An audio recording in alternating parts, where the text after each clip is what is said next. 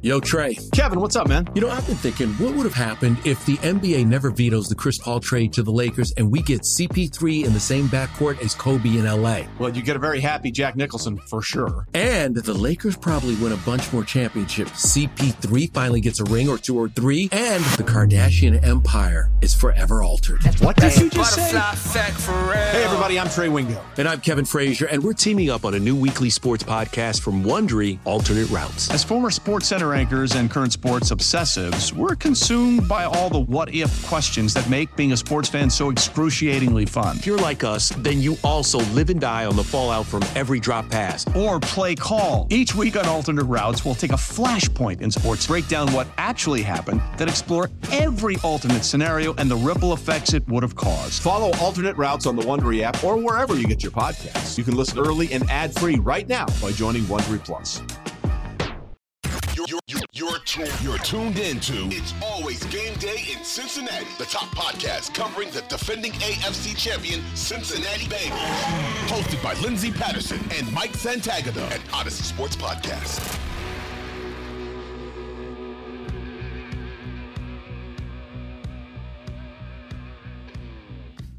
We are back on It's Always Game Day in Cincinnati. Lindsey Patterson, Mike Santagata. Mike, it feels like it's almost the weekend. It is, basically. When this comes out, it'll be the Friday of the week. I know. For most people. I apologize to anybody that has to work on Thanksgiving or Black Friday. 100%. You guys are definitely troopers, but it has that holiday feel to it when you're starting the work week. The team is good. An exciting matchup coming up this weekend. We get Thursday football on Thanksgiving, like normal. It's nothing new.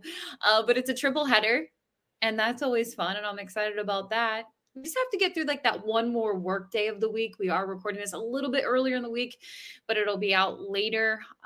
So I like this vibe. I like the holiday season work week vibe right now. Do you have a game you're most excited about out of the three? Lions-Bills. The only reason I say that, and you're like, why? Why is that game? Two reasons. One, I don't know the other people who are playing. And two. Okay, no, I think you covered why you think that's the best game of the week. The only reason I know it's the Lions and the Bills playing that day is because obviously the Lions play every Thanksgiving. And I think it's just it's strange because the Bills just played there and we're like the home team. Yeah. A couple days later, they're coming back. So I don't know. Yeah, I kind of like the Lions are kind of feisty. They're kind of I they agree. Like not to do a betting segment, but I saw Lions plus 9.5 on the short week at home. I was like, if these weren't the Lions, I'd really think about it because I feel like they're getting really disrespected by Vegas. Yeah, Patriots Vikings easily best game on the week. Look, I don't know about easily because Cowboys Giants are similar in record. I would not be surprised if the Cowboys stomp them just like they stomped the Vikings last week because to me the Cowboys are the better team. I mean, I think the Giants are feisty, but I think the Cowboys are really good. Yeah, the Giants are a fraud, I think. Right. I'm not. That was a tough word. Maybe we should take that back. I will take that back. I did a playoff machine, just one. I'm not doing a bunch of those. They didn't make the playoffs for me when I was trying to predict every game. I was like, sorry. Honestly, I know they're doing better than I think they should, and I give them credit for that. I don't know if they finish with 10 wins. I don't think they do. Honestly, I wouldn't be surprised if they were on the outside looking in. But overall, just those matchups. Our guy Nick, he just said that the Lions have won 3 straight. So maybe that's what I'm feeling with them. They had a lot of games early on where they were putting up points and they just couldn't stop the other team. It was just absolutely wild. That may be the case on Thursday too. Yeah. Yeah. The Bills. They're back. The Bills are back after their little dose of the Cleveland Browns this past week. Yeah, I honestly, I just hope for some good games. If you can just get maybe like one of the three. I think these games are better than I remember in recent years because maybe just because the Lions are better than they've been in the past couple of years. And I remember it might have been 2 years ago. It was 2 years ago. I believe it was, I can't name the quarterback. But he was like the third string quarterback going against it. It was like you knew the game was over before it started. It was, man, I'm gonna look that up. You have to look it up. But yeah, I mean, David Blau. Yes, David Blau was starting, and I was like, I don't even know if I want to turn this game on. Like this time, I'm like, I want to turn the game on. I'm interested, but I don't know. If you ask me, I think the Lions keep it within a touchdown, but it's tough. It's just that Lions, like, and I think some people used to do this about the Bengals, but it's like that Lions. You see Lions, and you just think, no, that's an L. And especially the Bills right now. I do feel like they're bouncing back after losing 2 straight and then beating the Browns. They seem to be getting it going. So I think they're going to do just fine. But do you remember that game? It was a couple years ago. I want to say that the Bengals played the Ravens. Did they play the Ravens on Thursday Night Football of Thanksgiving? I don't remember the Bengals ever playing on Thanksgiving. You never? I thought they played on primetime one time on Thursday Night Football off the Thanksgiving game. I don't remember. It was absolutely miserable. They obviously didn't look great. It was the Andy Dalton era. I could be completely wrong, so I'm making you do the research for it. But I just feel like I remember that game being at night, and it was on the road, and maybe it was in Baltimore, maybe it was the New York Jets. It's just for some reason I feel like they played a Thanksgiving Thursday Night Football game. But you know what? The Bengals have played one game on Thanksgiving in their history, and they are 0-1. I'm trying to figure out what that game was. Well, now I need to know because I kind of feel like I'm making it up now. So 2010. It was 2010, so it was before. Oh, it was before Andy. Yeah, let's see. A primetime game with a 10-7 halftime score dramatically shifting the third. Oh goodness, this was this is against the Mark Sanchez Jets. It was the Jets. I said Baltimore first, but it was the Jets. Yeah, so it was the Jets. They lost 26-10. They were down 10 7 at halftime, but then they didn't score, and the Jets went on to score 26. I just remember my whole life, I just remember like random Bengals games, and that was one of them. And obviously, it didn't really go that great. So forget the T.O. show. The cereal too. That was I have a shirt. So I remember thinking, oh my goodness, this team is going to go all the way. It's huge. No, me too. But I was 14. They had, is that the year that they were on Hard Knocks too? Maybe they weren't on Hard Knocks. I don't think so. I think they were on Hard Knocks in 2009. Okay, not Hard Knocks, but I remember maybe all the TV cameras in Cincinnati. Yes, they had a ton of that. Going to Georgetown, because it was in Georgetown. That was where training camp was. And it was this huge deal that T.O. was coming to play with Chad. Oh my goodness, I remember everything. That was a miserable year. And then after that, it was pretty much peace out, Carson Palmer. Here comes Andy Dalton. Peace out, Ocho. Owens retires. What a sad ending to a show. What a sad ending to an era that I think in 2005 people would probably compare to this one. And I'm like, okay, let's move on. Go better. Let's move on. Honestly, did not mean to get into Thanksgiving memories and some really depressing stuff from 2010. Look, this team is 6-4 right now. Let's talk about this past game. You rolled the tape. Let's go offense right now. Quarterback Joe Burrow. PFF had him as the highest rated quarterback. Ooh. Huge. Through week 11. I think he was through week 11, not on week 11. Now I'm looking it up. Well, anyway, I thought he was incredible. Like I nothing he did was really the only thing that I think needed work was his chemistry, mind meld on those back shoulder fades. Plenty of those. I think 3 or 4 of those that he just missed. And it looks bad if you don't know what's happening because the ball just ends up like 10 feet from the receiver. But a few of those didn't go the right way. Other than that, I thought he was really good. He had 4 tip passes, and I don't think that's really him as much as it is. I don't think it's the offensive line anymore. I used to say they need to get their hands on him, but when TJ Watt made that interception, Lyle Collins was committing pass interference to throw him to the ground in the middle of that. It was just insane, but whatever. We'll skip past that. It, fluke crazy play that just tip your hat, move on. I think the Steelers, the Browns, the Ravens, these teams, they know what the Bengals want to do. And that's why they get so many tip passes because the Bengals like quick game. They like to protect their offensive line with quick game. They don't have the running game and the boot game and all this moving pocket stuff to give their offensive linemen breaks. They've got the quick game stuff. And that's just quick out. And these teams know quick game, we're not rushing the passer, we're getting our hands up. So then they stop kind of using that quick game and they get to some downfield stuff after the interception, especially. I think they were still trying it after a couple bad passes, just don't think about it, move on.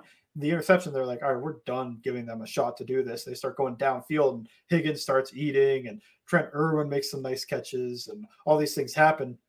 And now it's, this is going great. But I think against at least these division opponents, and if any opponent is going to not rush and get their hands up, it's almost like maybe stop the quick game, at least for a little bit. You could run the ball. You can drop back and run deep plays. You could run play action. I don't know if I'd put quick game in there. Maybe RPOs even. Just have the screen on the outside that you can throw if they're going to sell out to stop the run, and I'll slow the pass rush down as well. And the screen game is good now. I don't know where that came from, but it is good now. It was bad for a long time, but now it's good. And hopefully it continues this week against the Titans. But all this to say, I don't think it's a Burrow thing, all these passes getting tipped. Number 2 guy in the league, I believe, is Justin Herbert, and they run a ton of quick game as well. It's these quarterbacks when these teams know their offensive lines can't protect for a long time. They want to get some quick game in there, give them some breaks. Defenses know what to do, and they get their hands up, and batting passes is how they're going to defend that. And it was week 11's highest graded quarterback. I just want to go back and backtrack that a bit. He had the highest grade, 90.8 on PFF, which is huge. Yeah. I think the offensive line, I thought the offensive line played well when I just watched it live. I turned the tape on and I went, oh, they didn't really. It was Joe Burrow making them look good. In my opinion, I think Jonah Williams played well, and I don't know if we gave him enough credit on the post-game pod, just so much to go over. I thought he played well. He did a good job shutting down Alex Highsmith. I thought Volson struggled against Cam Hayward. I thought Larry Ogunjobi had a few plays. I thought TJ Watt got a couple plays against Collins, although Collins played much better than he did week 1, because week 1 he was giving it up a lot more. So I think the offensive line played poorly. I don't even know if I'd say maybe below average, but it was enough.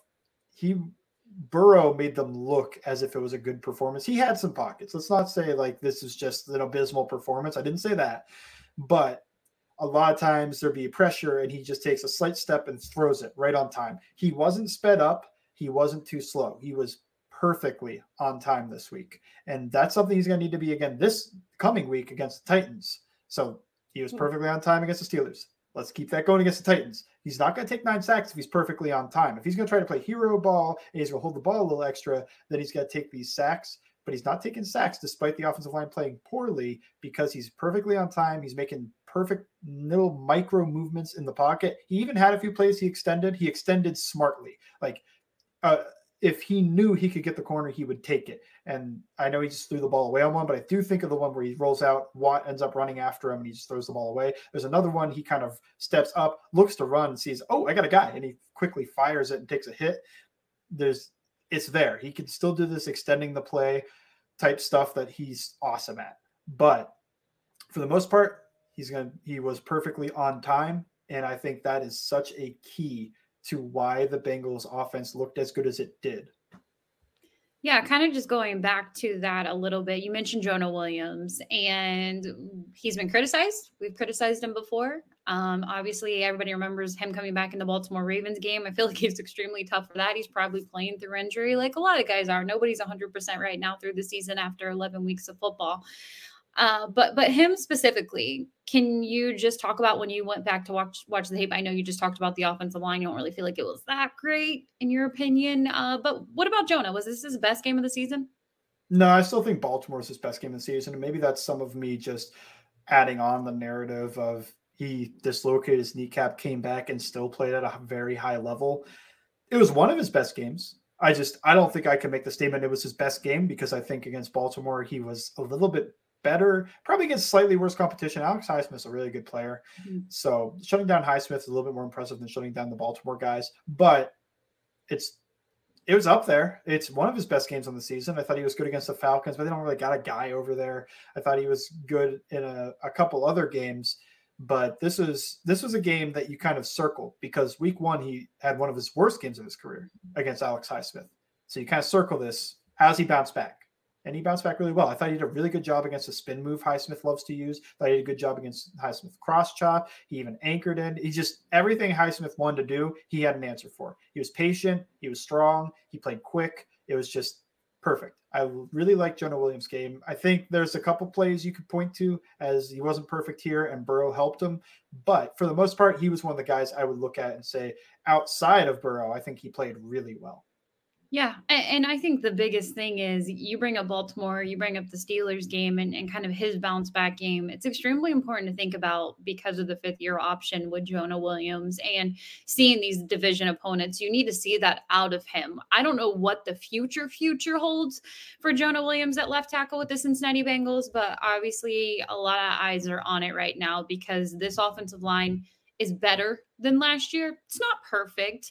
It's hard to have a perfect offensive line in the NFL. There's a lot of teams who are having problems with it. There's a microscope in Cincinnati, as it should be, with the amount of hits that Joe Burrow has taken in his career. And obviously everybody remembers his rookie year injuries.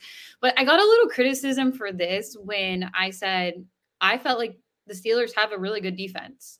And I was impressed with Joe Burrow's performance. Giving credit to who they were facing, it wasn't going to be easy. We knew that. And Joe had himself a night. So I feel like both things can be true.